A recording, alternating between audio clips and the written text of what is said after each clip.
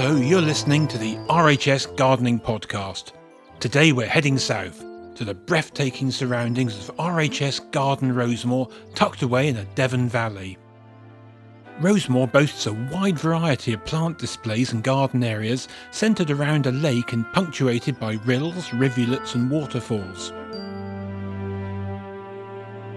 They're areas with remarkable historical legacies and innovative new spaces such as the Stumpery, the Devon Heritage Orchard and the Foliage Garden to intrigue and inspire visitors.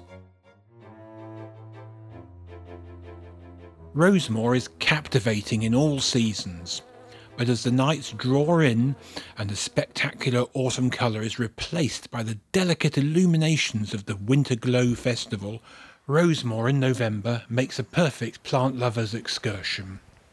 I really love the stream garden at Rosemoor. It's quite long and makes its way right across the lower half of the garden, going from pool to pool down the slope and ending in a beautiful lake. And at this time of year, it'll be surrounded by plants with lovely colourful stems that'll glow in the winter sunshine when we're lucky enough to get a good day. Our podcast team went to meet some of the garden team in Devon to be taken on a guided tour. I'm John Webster, curator of RHS Garden Rosemoor. Rosemoor was given to the RHS in 1988 by Lady Anne Palmer.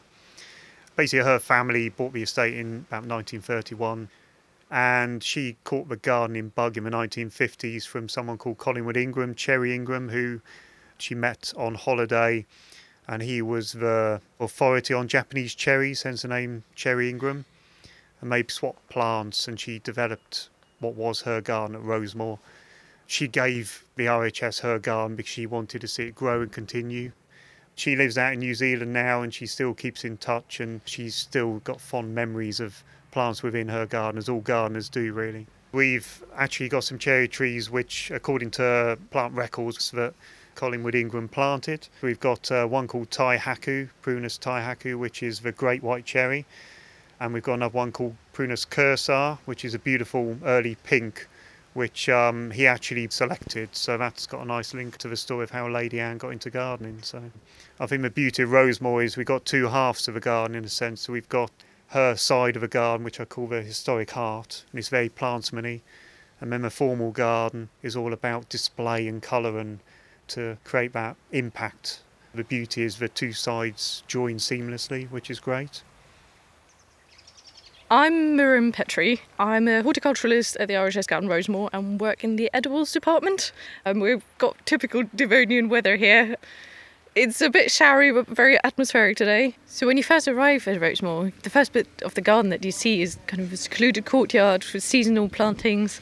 As you approach the steps, all of a sudden kind of the vista opens up to you and you've got that amazing backdrop of woodlands and the woodlands on the opposite side of the hill, and all of that is kind of just providing the right backdrop and the right scenery for the formal gardens that we're looking over. So you see very sharp, very crisp hedges cut into formal patterns, looking right down all the way along the bottom and then split up into the long border and the lower shrubberies, and you want to know what's behind all of those. We're starting the fruit and veg garden down here. This is actually my department, so I'm very proud and protective of it. We're growing lots and lots of lovely seasonal veg that all goes up to the restaurant, and head chef Greg and his team, they're making really, really fabulous seasonal dishes out of it. So everything gets used. Our apples go for juicing and cider pressing, go up for sale in the shop. All of our soft fruits are being made into wonderful jams and chutneys and everything. So yeah, it's really inspiring actually to see kind of what comes out of our produce. The question that we get asked the most is probably what do you do with all of your veg that you're growing here, and everything gets used on site, and that's really, really brilliant.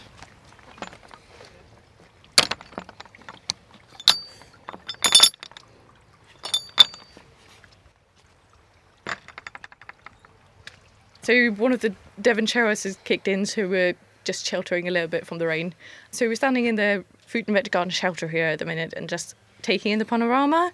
So it's quite a formal layout of the veg garden. It's quite a traditional layout, but I always think it's so multi-layered. There's so many different things going on. We've got a fruit cage, we've got raised beds, we've got glass house, cold frames, more ornamental decorative bits with flowers to attract pollinators. We've got kind of narrow beds for more dainty crops, let's say, big beds for large displays of things. We've got Mr. McGregor's garden, we've got rhubarb patch, you name it. I think we've managed to cram quite a lot in it all. So we've got 2 scarecrows made out of terracotta flower pots. I think we can say it's a couple holding up our old garden tools, keeping a watchful eye on things. We are certainly growing rather a few brassicas. We try to mix it up a little bit with different colours, and I must say brassicas are looking great over winter. You just get those colour plays of different hues of purple and dark greens, light greens, but all with a kind of pastel-y effect on them, and especially with a little bit of frost on them as we had last week, they're just looking absolutely stunning. Some kind of really curly-leaved kales, but we're also trying some different things, some kalettes, some purple Brussels sprouts. So we like to experiment and we like to keep it seasonal and fresh. My name is Peter Adams. I'm the team leader of the edibles department, and we're currently stood in the veg garden. Down in the veg garden here, we have quite heavy soil. That works in 2 ways. It can be good because it's very water retentive, but at the same time it can be a little too water retentive, especially during the winter. So it takes a bit of management, but it makes a perfect growing environment for a lot of the fruits. So we do really well with apples. They enjoy the sort of the water content that the soil can hold down here. Rosemoor as a general sits in a frost pocket, and we are at the sort of lower end of the site, so that does sort of have a bit of an effect, but the veg garden's been designed in a way to try and make the most of that and combat it. So we're surrounded by a thick stone wall which helps hold the heat in, and the veg garden itself lies on a slope, so it has a frost draining effect. So there is a fence at the bottom which is open, so the frost theoretically rolls down the hill and leaves the garden, so rather than trapping it in and making a frost pocket. Every year we hold an apple festival, and it brings together everything that's great about apples. We have juicing demonstrations, apple displays, fruit identification sessions, lots of apple themed activities going on throughout the day for both adults and children. It's one of our busiest days of the year. Well, I say days. It goes on across the weekend, usually at the beginning of October. And we are joined by our sister garden at Wisley, who bring down an apple display from their collection as well. This year we had over 45 different varieties of apples grown at Rosemoor on the display, which is quite an impressive display. Our orchards here, so we've got 3 main orchards. So we have the Southwest Apple Collection, which is a collection of apples that have been growing in the southwest to deal with our wet, mild climate. We have a smaller orchard in the cottage garden, which holds older varieties to create a feel to the cottage garden. And then in the February of 2017, we planted our Devon Heritage Orchard, which will hopefully come February 2019 hold 45 different varieties of Devon-specific apple trees, varieties that perhaps more at threat of being lost. So some of them are just the odd tree now known to be held in private collections, some people's back gardens. So we've brought together a selection of cider apples, dessert apples and cooking apples into our new orchard to try and safeguard these varieties so they're not lost forever, so they're all held and we can keep a gene pool of apples.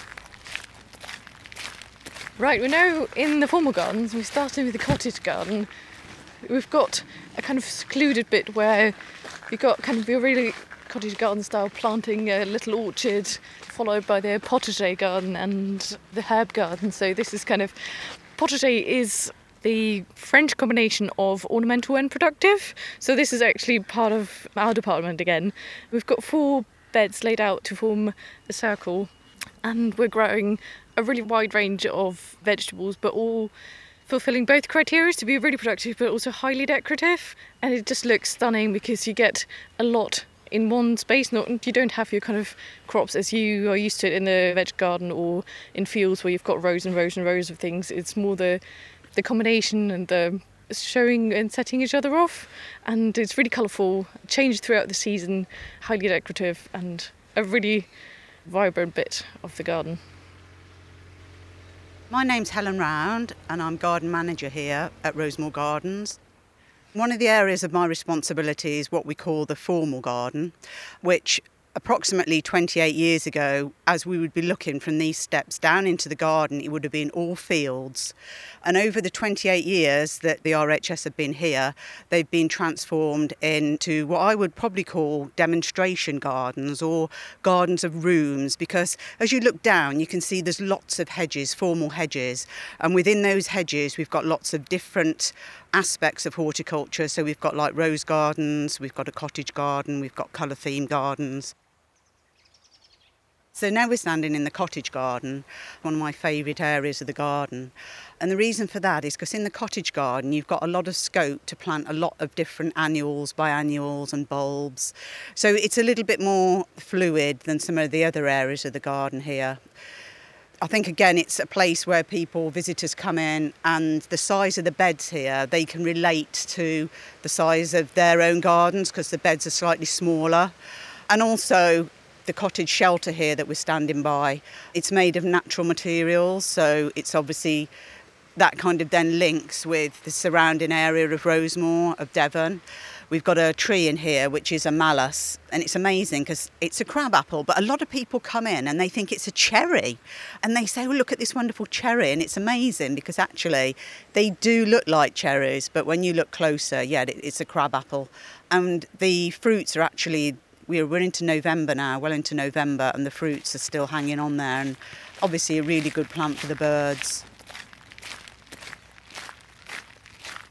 So we're standing here in the foliage garden. This was a new one to me when I came to Rosemoor, because you always think that you need lots of flowers in the garden. But here, you can just see what you can actually do by just using different types of foliage.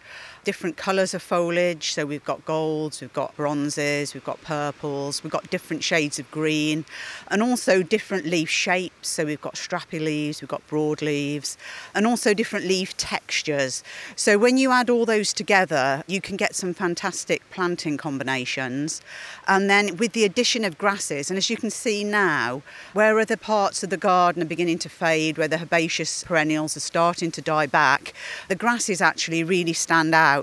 And we actually leave those standing right through till the end of January, beginning of February, before we cut those down. So you get all those like biscuity colours of all the seed heads. And obviously the wind's blowing at the minute and you get quite a lot of movement with those. So it really shows people, which I think is one of the essence of the garden, what you can actually achieve in your own garden, and trying to give people a slightly different angle to approach it from. I always think that this is how I'd like my own garden to be at home, but I'm not strict enough. I always see something that I think, oh, I really love that, and put it in. But I think if you can be strict, keep to foliage, and also it's quite low maintenance. And I think that is really important because everyone's struck for time these days. So you can make it low maintenance by using different combinations of foliage. We're just standing here in the winter garden. And at this time of year now, you can just start to see the winter garden coming into its own. During the summer months, people tend not to come to this area so much because it's very green and there's lots of other things to see, like all the roses, the herbaceous perennials. And as you can see from here, I mean, really what we're doing is as the leaves drop away, it starts showing the really lovely stems of some of the plants. So we've got the dogwoods, the cornus with their red and yellow stems. We've also got the willows as well with more orangey tints to those. And then you can see the bark on like the acergryziums there, the peeling bark, and we've got birches with the white bark. You've got the bark, you've got the stems, and then you've got the evergreens. I think a lot of people overlook evergreens and how important they are in the landscape. And in the winter months, the evergreens, they really give you the structure in the garden. Apart from the stems, you've also got spring bulbs that will start kicking in, usually in about February. And then after that, you've got the heathers which come in. They're usually the latest things to flower in here. We've also got the winter flowering shrubs, so early flowering camellias, things like the cornus, as I said, the mahonia, and the sarcococcus, which are absolutely fantastic for scent. So you might think there's in the winter, why visit a garden? But I can honestly say the winter garden here at Rosemoor, it's definitely worth seeing. So we're now following the stream uphill because that takes us from the new garden into Lady Anne's. So this is the original garden. that was created by the family of Lady Anne Palmer, and it's got a lot of maturity, a really interesting collection of unusual plants. It's got a really, really lovely flow throughout the garden. It's a lot more informal. We've got some beautiful specimen trees and shrubs in here. Hi, I'm David Perry. I'm garden manager for edibles and woody ornamental. Well, at the moment we're standing at the entrance to Lady Anne's garden, coming across from the formal garden under the underpass. The history of Lady Anne's garden goes back to Lady Anne Palmer, as she was originally. Her first husband was Colonel Eric Palmer.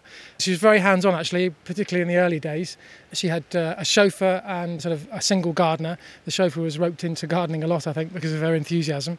So yeah, she was really instrumental in the design and layout of the garden, with her mother as well. Her mother was very much involved, particularly with the stone garden, which was laid out, one of the original elements of the garden that was laid out.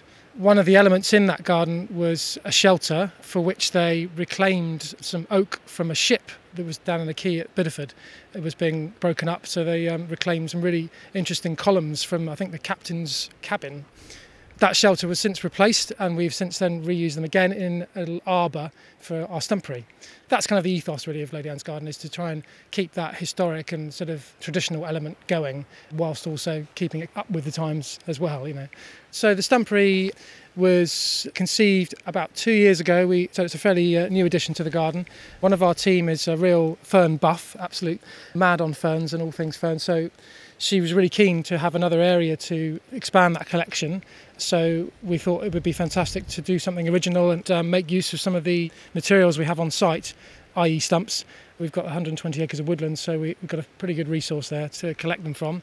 So yeah, a lot of them came out of the River Torridge that were caught up on the weir. They were dragged out by the Environment Agency, so we then harvested them kindly from their efforts and have used them in the stumpery to great effect, I think. So that then creates a lot of sort of microclimate and pockets for the planting to be added to within the stumps. You know, really good sort of invertebrates and bird life as well. You know, it's a really kind of natural environment, really, the stumpery, and it's caught people's imagination. I think it's just that combination of sort of really structural and sort of almost sculptural feel. For domestic gardens, you could certainly create your own small scale stumpery, depending on the available space you have. There's always something that's gardening, there's always something that passes on and you lose, and you have to remove the stump. Or if you need to get a larger tree removed, there's always a good way to recycle a stump. You upturn them and then get all the sculptural effect of the roots, which then affords you the sort of planting pockets in and around the upturned roots to get your compost and plants into subsequently. So we've got various plans to enhance the woodland banks. It's been an area that's been rather neglected, I suppose, over a number of years, but it is one of the original planted areas of the garden from Lady Anne's time. So it has some really unusual planting trees and shrubs up there, cornus and rhododendron alike. And we wanted to really bring that area back to life. So we are putting some terraces in there, sort of stone terraces, to afford more planting because it's so steep and we have lost a lot of soil via erosion.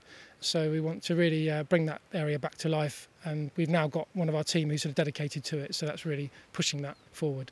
So one of the unusual elements we've got here is the croquet lawn, which we've now facilitated a set of croquet, reworked the maintenance scheme that we can have actually public playing on the lawn itself. So the set is available May through to September, and people can play as they will. We've arrived at possibly the most quirky bit of the garden, in the stone garden. So this is where Lady Anne's mother, I believe, displayed some of her sculptures, statuaries, benches, pots, trough, millstones that are now becoming the feature of our new pond. Lots of different bits and pieces. I think Rosemoor has just got so much to offer at any time of year. You wouldn't really associate this time of year, a little bit grey, maybe a bit rainy, a bit stormy with going out for a garden visit, but I think Rosemoor's got so much to offer. When the flowers are going, other things take on the centre stage. The statues take over, they become our blossom of the garden. It'll be a real experience, a real great time for any age and any context, really.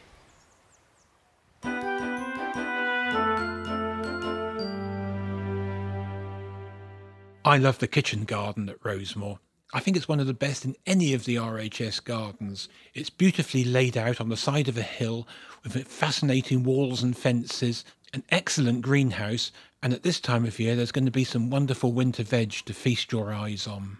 If all the tempting produce in the kitchen garden at RHS Rosemoor excites your appetite, we've got some great recommendations for cookery books in the annual Books podcast to be found on the podcast pages of the RHS website. Coming soon.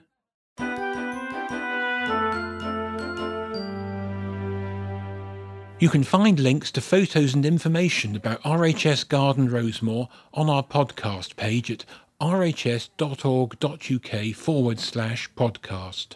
On this page, you can also find links to a varied diary of events and attractions for visitors to enjoy throughout the year, from rhododendron and rose festivals to apple days and winter walks. And if you're an RHS member, not only can you access the garden for free, but you can get discounted entry to the many courses, workshops and events that are held on the site. That's all we have time for today, but we'll be back with more horticultural happenings in a fortnight. From me, Guy Barter, and the rest of the podcast team, goodbye.